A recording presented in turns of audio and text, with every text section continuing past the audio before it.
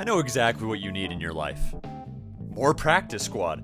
So give us a follow on Instagram at practice_squad_podcast. Our posts are phenomenal. Our stories, probably even better.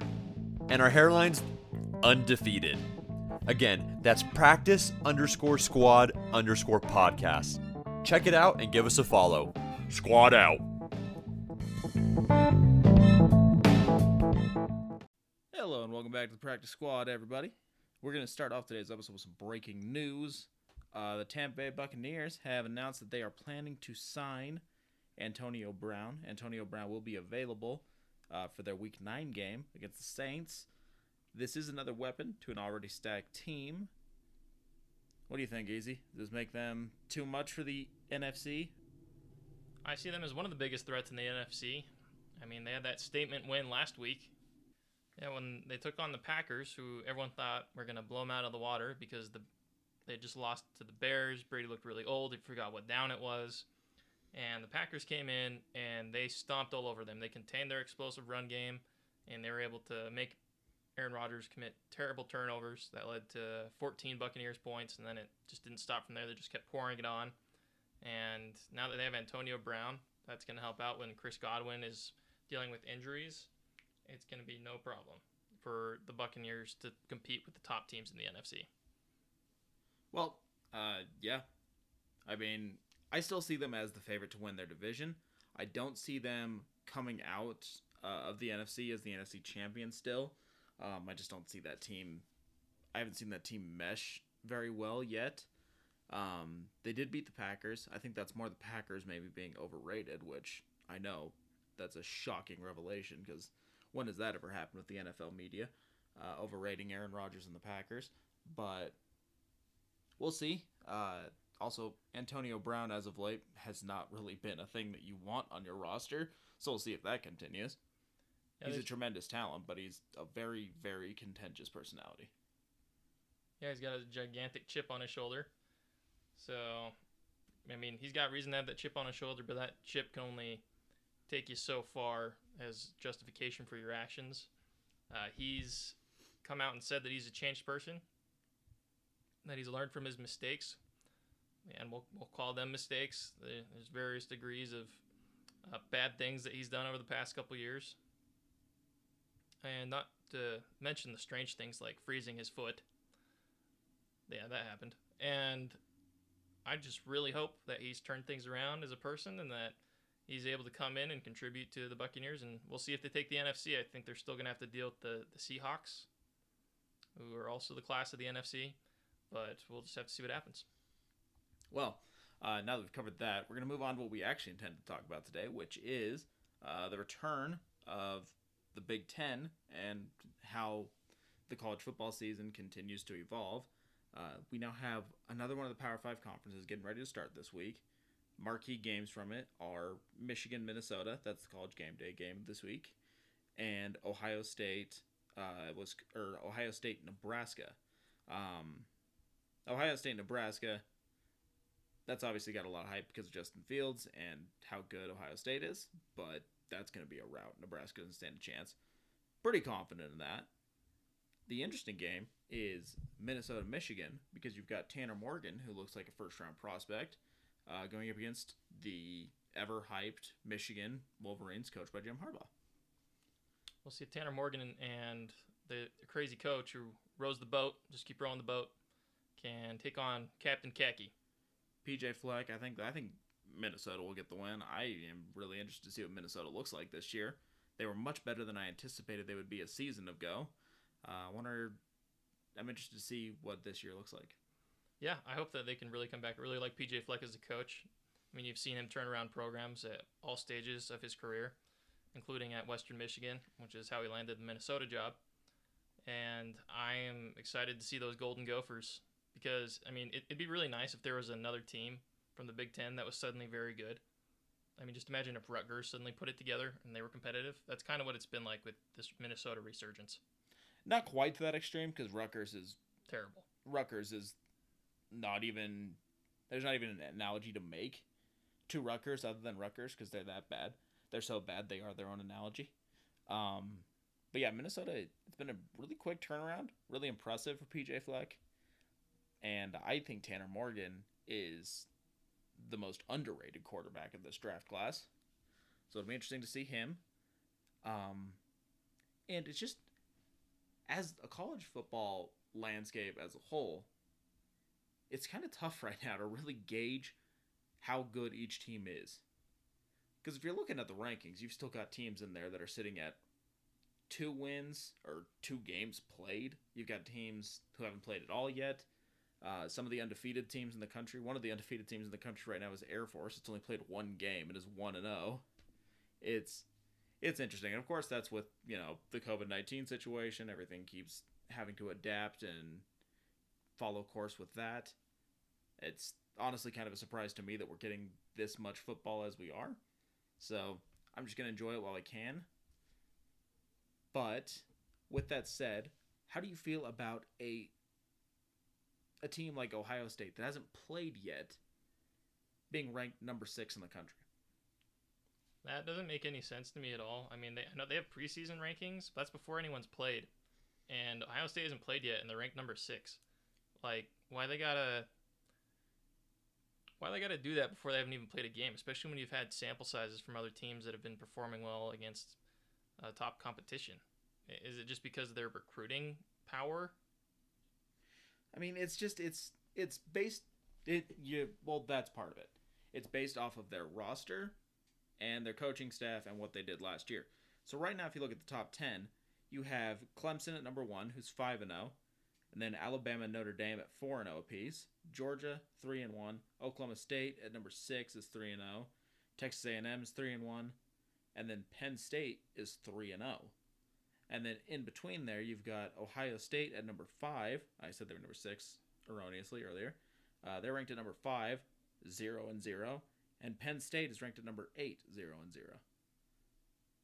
So it's just, it's That doesn't make any sense to me. Like, how is Georgia 3-1? Who did they play? Did they lose to Auburn or Alabama? Georgia is 3-1 with a loss to Alabama. That's another thing that doesn't make sense. It's like you lose to Alabama, and then you're still in the top 5? It just seems totally arbitrary. I mean, they didn't lose well to Alabama. I wouldn't have them ranked that high. College football rankings will forever be a mystery because it all comes down to personal bias. And we all know the SEC's got some favoritism. That ain't nothing new. But it's just, I think that if there's ever a year for us to not have rankings, it would be 2020. Right now, I really don't feel like we need a ranking system because a ranking system feels completely arbitrary. Because not only do we have the 2 teams that I mentioned, Ohio State and Penn State, ranked at number 5 and number 8. We've also got Oregon ranked at number 13. They, of course, not played a game yet. Wisconsin ranked at number 15. They have not played a game yet. They're actually playing right now as we record this. And, I mean, it's just... And USC ranked at number 24 without playing a game. Oh, and Minnesota at 21. And Michigan at 18. There's so many teams in the top 25 that haven't played yet. It's... I don't know. It just doesn't seem useful to me to have rankings this year. No, and I mean, the College Football Playoff Committee, they can still pick teams. I mean, I guess they don't even unveil their rankings until later in the year. So these rankings are all, again, have no implication on the playoff or the national championship. They're just kind of like an indicator of what's going to be. Well, and I haven't seen an exact date as to when the CFP polls will come out. If they do come out at the same time frame they did the last few seasons, it would be when the Pac-12 has played 2 games. No. So the Pac-12 sample size will be 2 games compared to the other conference. You can't have rankings this year. I don't know how else. There's a lot of other ways to handle it. You can just go based off of team performance, team record, let the bowls decide how teams get invited. Because right now we're going back to the same way we had it basically in the early days of college football back in the 20s and 30s, where there was 50 different ranking systems, and the national champion was decided by essentially a vote at the end of the year after 4 teams had claimed national championships. And I think that's what we're looking at this year. I mean, UCF still has their national championship that they claimed, right? Yeah, UCF still got that banner up. And, I kind of get it with UCF. I mean, Utah was awarded a share of a national championship 10 years after the fact. We were awarded a share of the 2008 national championship, which did nothing to change our opinion of that season. But That's one of those things, like, how do you get a quarter of a title? you don't. UCF needs to let it go. They didn't win a national championship. You guys, deep down in your heart of hearts, you know what would have happened if you'd been in the college football playoff. That you would not have beaten Alabama. You would not have beaten Clemson. You would not have beaten Oklahoma. You would have gotten stomped. It would have happened. Well, maybe. They beat a 9-3 Auburn team that did not want to be in the bowl game they were in. Yeah. The next year they went and got murdered by LSU. Yeah, that was the LSU team that. That was after Joe Burrow had started putting it together, and we were starting to see the beginning of the 2019 LSU team. And also, Anthony Milton had already been injured. Kenzie Milton had already been injured at that point, right? So, I mean, we can go ifs and buts and hypotheticals with UCF all the time, but as a Boise State and Utah fan, I'm always of the mind that if you have a roster that is competitive, give them a shot. Just to see what happens, because in sports, I mean, that's one of my favorite things about sports, like this Miami Heat run that just happened. I mean, it was unexpected, but it happened. They went to the title series, and they almost won. So I think college football really just deprives itself of that when it acts as an exclusive rich boys club. But that's how I feel about college football, the playoffs, and it just like you make a good point. You make a good point. Yeah. So I'm glad that college football, their playoff and the ranking system is going in the right direction. I mean, COVID-19's told us a lot of things about our society and exposed a lot of weaknesses in our systems. And at this point, yeah, college football, this is just demonstrating why you have such a big infrastructure, leadership, and organization problem. You're right. And you were kind of leading into something else I was going to talk about, which is if there was going to be a year for an 8-team playoff, this is it. And I've said the way we do the 8-team playoff before. Here it is again. Your 5 of your spots in the 8-team playoff go to the 5 Power 5 conference champions. Pac-12, Big 12, SEC, ACC, and Big 10. Those 5 champions get a bid. Then you have 2 at-large bids, which that can be decided by the playoff committee, and then the best of the group of 5 teams gets a bid. Yeah. And then so the playoff committee can still feel good about themselves to keep their job. They can be around to be in charge of the seeding for the tournament.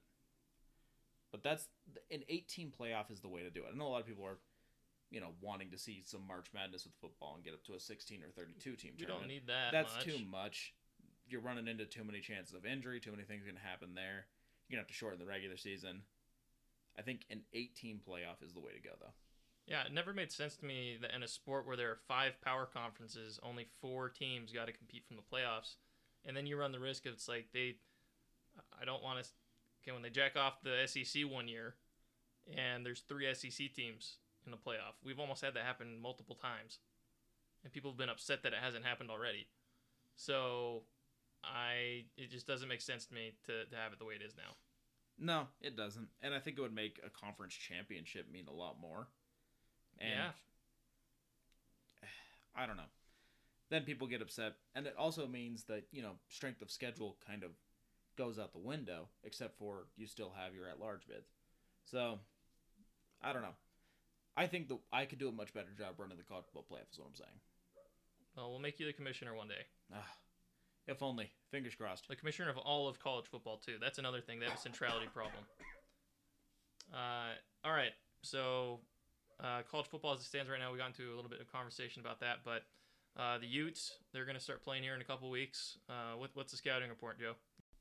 Okay, well, scouting report, I'll start with the offense, looks fairly promising, which, when you're coming off a season where we lose starting quarterback and starting running back Tyler Huntley and Zach Moss, and we lost Vickers, you kind of think about that as, well, we're losing a lot of offensive talent, but we are returning a lot of offensive talent, including transfer quarterback. He's going to be a one and done, Jake Bentley, who has not officially been named the starter yet, but has been named a captain, was voted a captain by his teammates.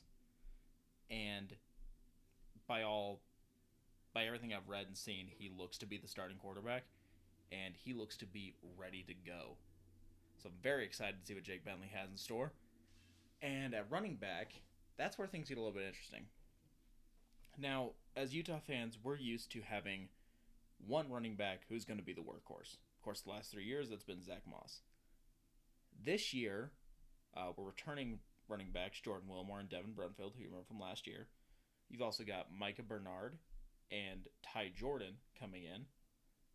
All four of those guys have the talent to be a starting running back, and I expect to see something a little bit more similar to what we've seen in the past, going back, 2008 and earlier, which is a running back by committee, which I'm very excited for, because we've got a lot of different types of running back on our roster, so I'm looking forward to that.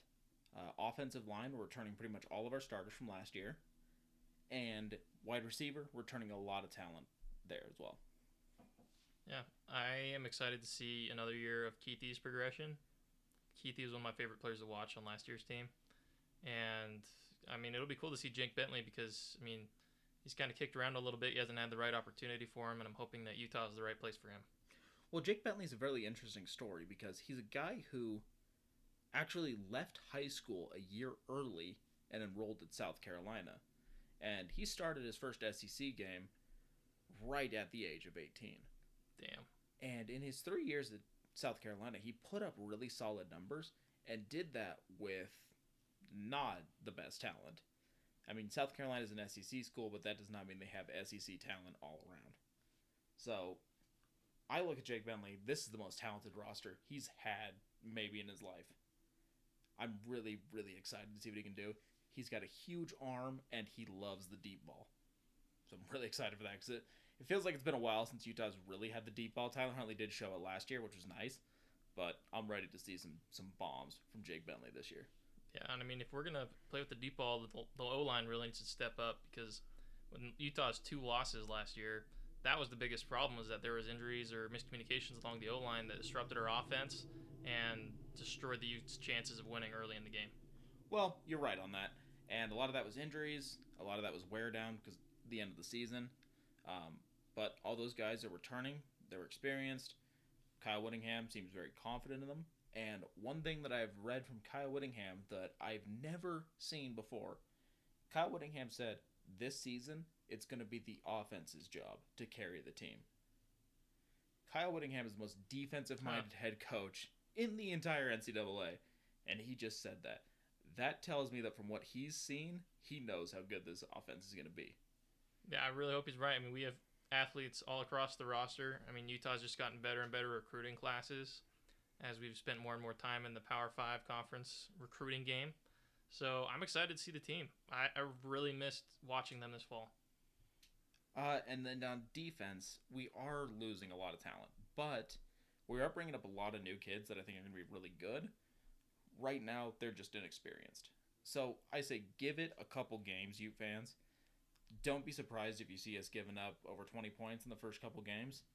I fully expect we'll win those games because I think our offense is going to be that good, as I've said. But don't be surprised if the defense looks a little bit shaky to start the season off. But trust in Kyle. Trust in Kyle. That's all I can say. Trust in Kyle. When it comes to Utah's defense, that's all I can say. Trust in Kyle. TIK. Because he's going to be fine. Yeah, the turnover on the Utah defense was insane. Like Fotu, Bradley Anai, Francis Bernard, Jalen Johnson, and Julian Blackman were all drafted. And Terrell Burgess and Javelin Guidry. This is also true. So we've had all four of those players from the secondary currently on active NFL rosters, by the way. Yeah, and it's something that you don't see very often on a defensive team to go have that many players go in the NFL draft. So Kyle's great at finding talent and developing it. So I'm excited to see what the defense has to offer as they get that experience. And we have a couple freshmen on the defense, true freshmen that are going to be playing a lot this year, I think. One of them, Clark Phillips III, the highest rated recruit ever in Utah's history. This is a kid that was a top 50 recruit nationally, coming over to play cornerback for us. I expect him to be an immediate starter. And then at defensive end, he stands at 6'7", 270 pounds, and he is 18 years old. Holy crap. Xavier Carlton. I am so excited to see Xavier Carlton play.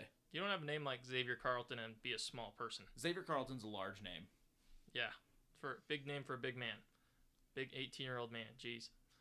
Well, I'm excited to see those people. We'll have the privilege of watching them grow and develop and terrorize opposing offensives.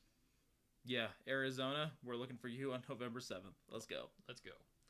All right, Joe, so you want to get into our final college football story of the week? Yes, so our final topic for college football is the University of Texas. And as you would expect with the University of Texas, they have many, let's call them traditions. One of them is at the end of each game, the football players are supposed to be on the field and sing the school song, The Eyes of Texas, with the fans.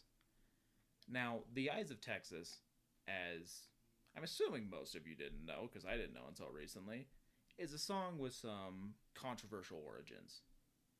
It comes from a minstrel show in the mid-20s. And Ev, you want to break down what a minstrel show is for people?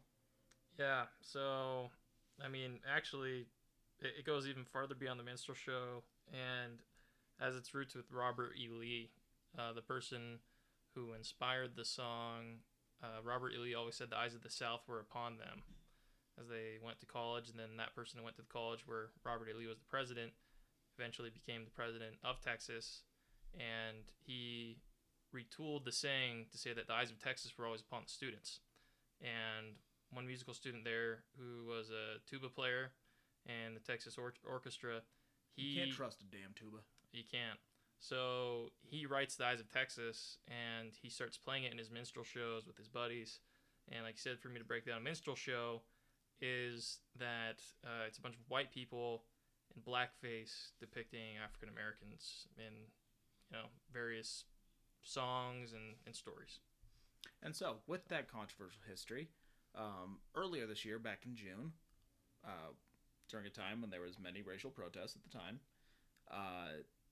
the student athletes, had a meeting with the athletic director. During that meeting, one of the things they talked about was the singing of The Eyes of Texas. Now, both parties left that meeting thinking they had come to an agreement on the topic. Flash forward a few months, that's not the case because the players have refused to sing the songs, and a lot of members of not only the fan base and the boosters, most importantly, if we're being honest. It is the official alumni song. Yeah. They have been very upset about it, meaning that the school officials are forced to be very upset about it. Now, if I'm a player, my job is to play football. My job is to play football, go to school. That's what I'm there to do. If the alumni want to sing their damn song, they can sing their song. But I don't like its origins. I don't like what it represents. I don't like what it's about. I don't like who inspired it. I don't want any part of it. Of course, that's not how many of these boosters feel, though. They feel that if you're at the school, you need to follow the rules, and following the rules includes making sure that you stand out there on the field and you sing The Eyes of Texas as loudly and proudly as you can. Yeah, I am of two minds in this. I mean, it meant one thing when it was written and first performed, and now it's become to mean another thing for thousands of Texas alumni. And to put yourself in the shoes of these athletes who are just coming to the school, they don't have the same shared history that the alumni have with the song. And to know and understand where it comes from, I can totally empathize and understand why players wouldn't want to take part in it. So, and how I see it is Texas has a couple of options. I think they have three. They force the players to sing the song. That's one. They allow for some people to not sing it if they don't want to. There's another one. And the third one, which would take a lot more work, would possibly be to rewrite or to create a new song that could be more inclusive but still have that same value of that they're representing Texas. And I think the people who sing this song and have had the history with it and culture with it, I mean, we're having this reckoning. It's like, how do you want to represent Texas? Do you want to continue to represent it with a song whose history has its roots in racism and slavery? Or do you want to represent Texas in a new way that is inclusive and puts African Americans on equal footing with them. So to me, that's where they're at right now. Well, I think your heart's in the right place, but I don't see any of those three solutions really working out, because the alumni have shown that they are upset when not every player is singing it. The players have shown that they don't want to sing it, and if you're forcing them to sing it, well, then you might as well be just forcing them right into the transfer portal. Because let's be honest, when you were 18 years old, did you want anybody to tell you what to do? Did you want anybody to tell you you were required to sing a song? No. Kids don't want to be told to do things. And, of course, I'm not trying to say anything beyond that, but you can't force college kids to be a part of something that they don't want to. That's just not going to happen. They will leave. They'll gladly hop in the transfer portal and go play for a different school. Well, it's kind of like the way I'm seeing it is these kids, they think they're coming to play at Texas, and then there's this unwritten rules. It's kind of as if someone had come to BYU not knowing that they live the honor code. And to go through that's not very fun. It's like you said, some people will probably transfer after having their experiences with the boosters that they've had. But hopefully they can work out a resolution for all parties. But, I mean, the odds of that happening, because people are dumb and hateful sometimes, who knows? Yeah, well, unfortunately, and your third option was rewriting the song. If rewriting the song was a real option, I don't think you would see the uproar that we're getting from the boosters.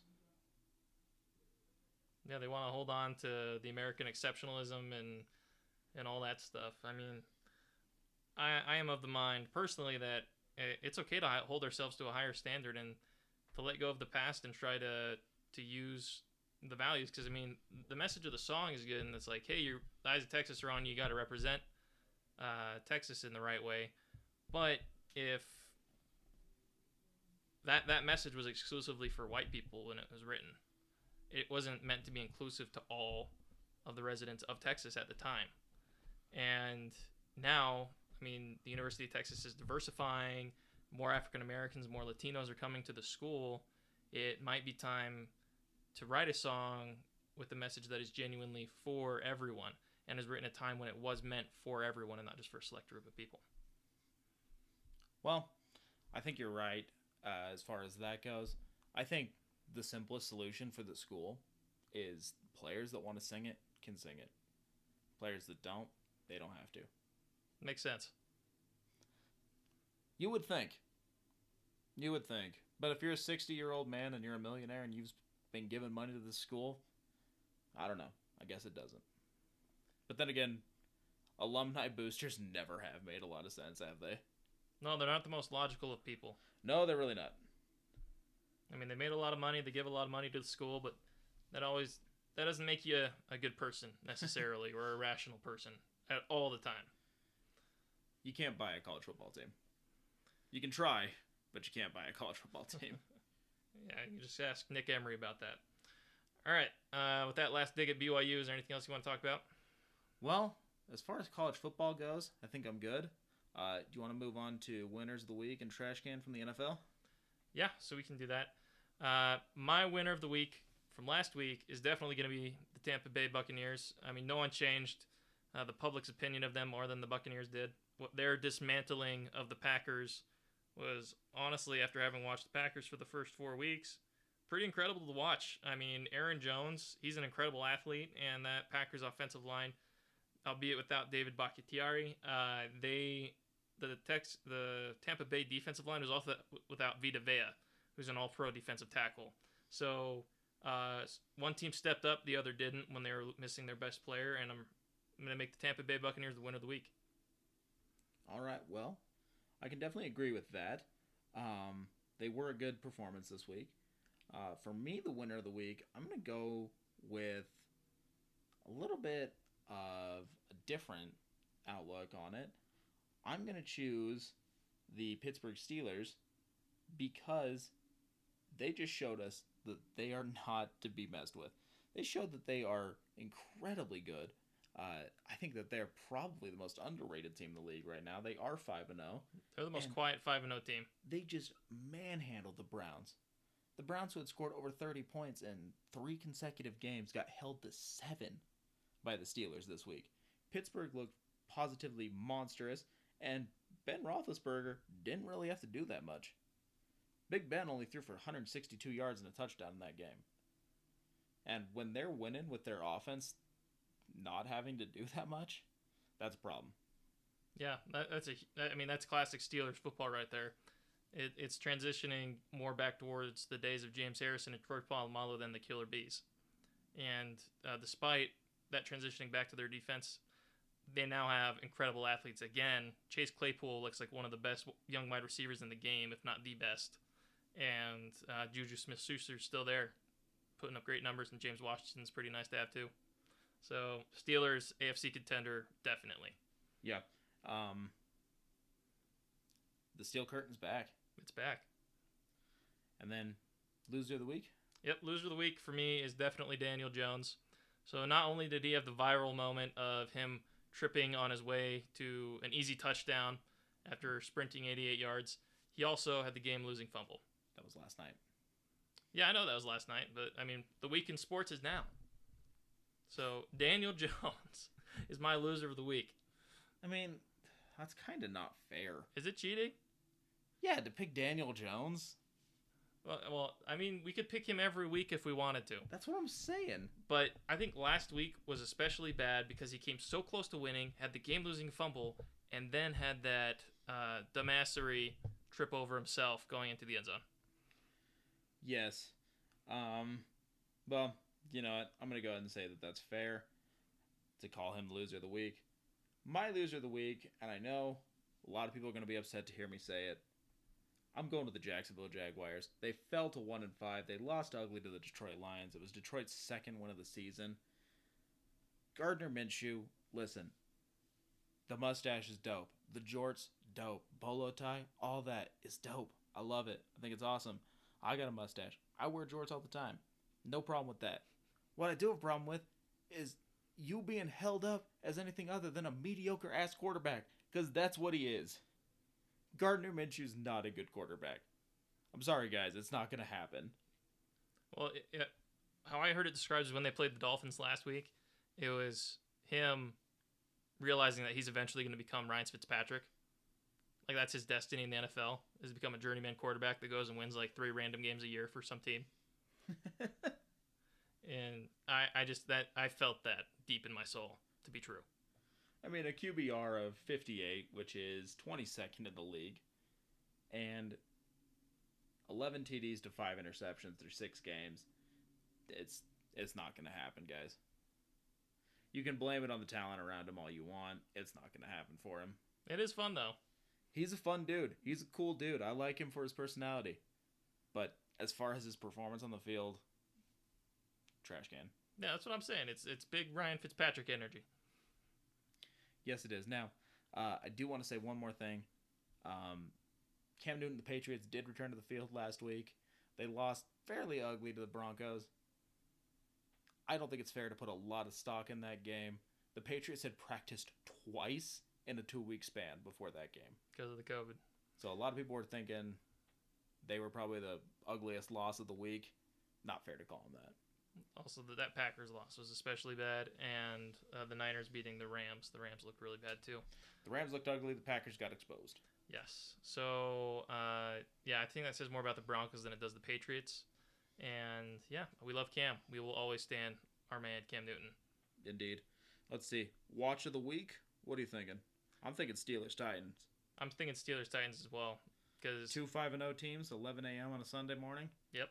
That's the game I've circled. That's my game of the week for sure. I'm also going to be watching the Arizona Cardinals versus the Seahawks because Kyler Murray's really fun to watch, and that Seahawks defense gives up a lot of points. I'll say that. Well, let's see if Kyler Murray can actually look better than one 80-yard touchdown pass. Yeah, let's see if he can complete more than 9 passes in a game without throwing more than 2 picks. All right. Well, with that bold prediction, we're going to go ahead and end this week. All Peace, right. y'all. Take it easy.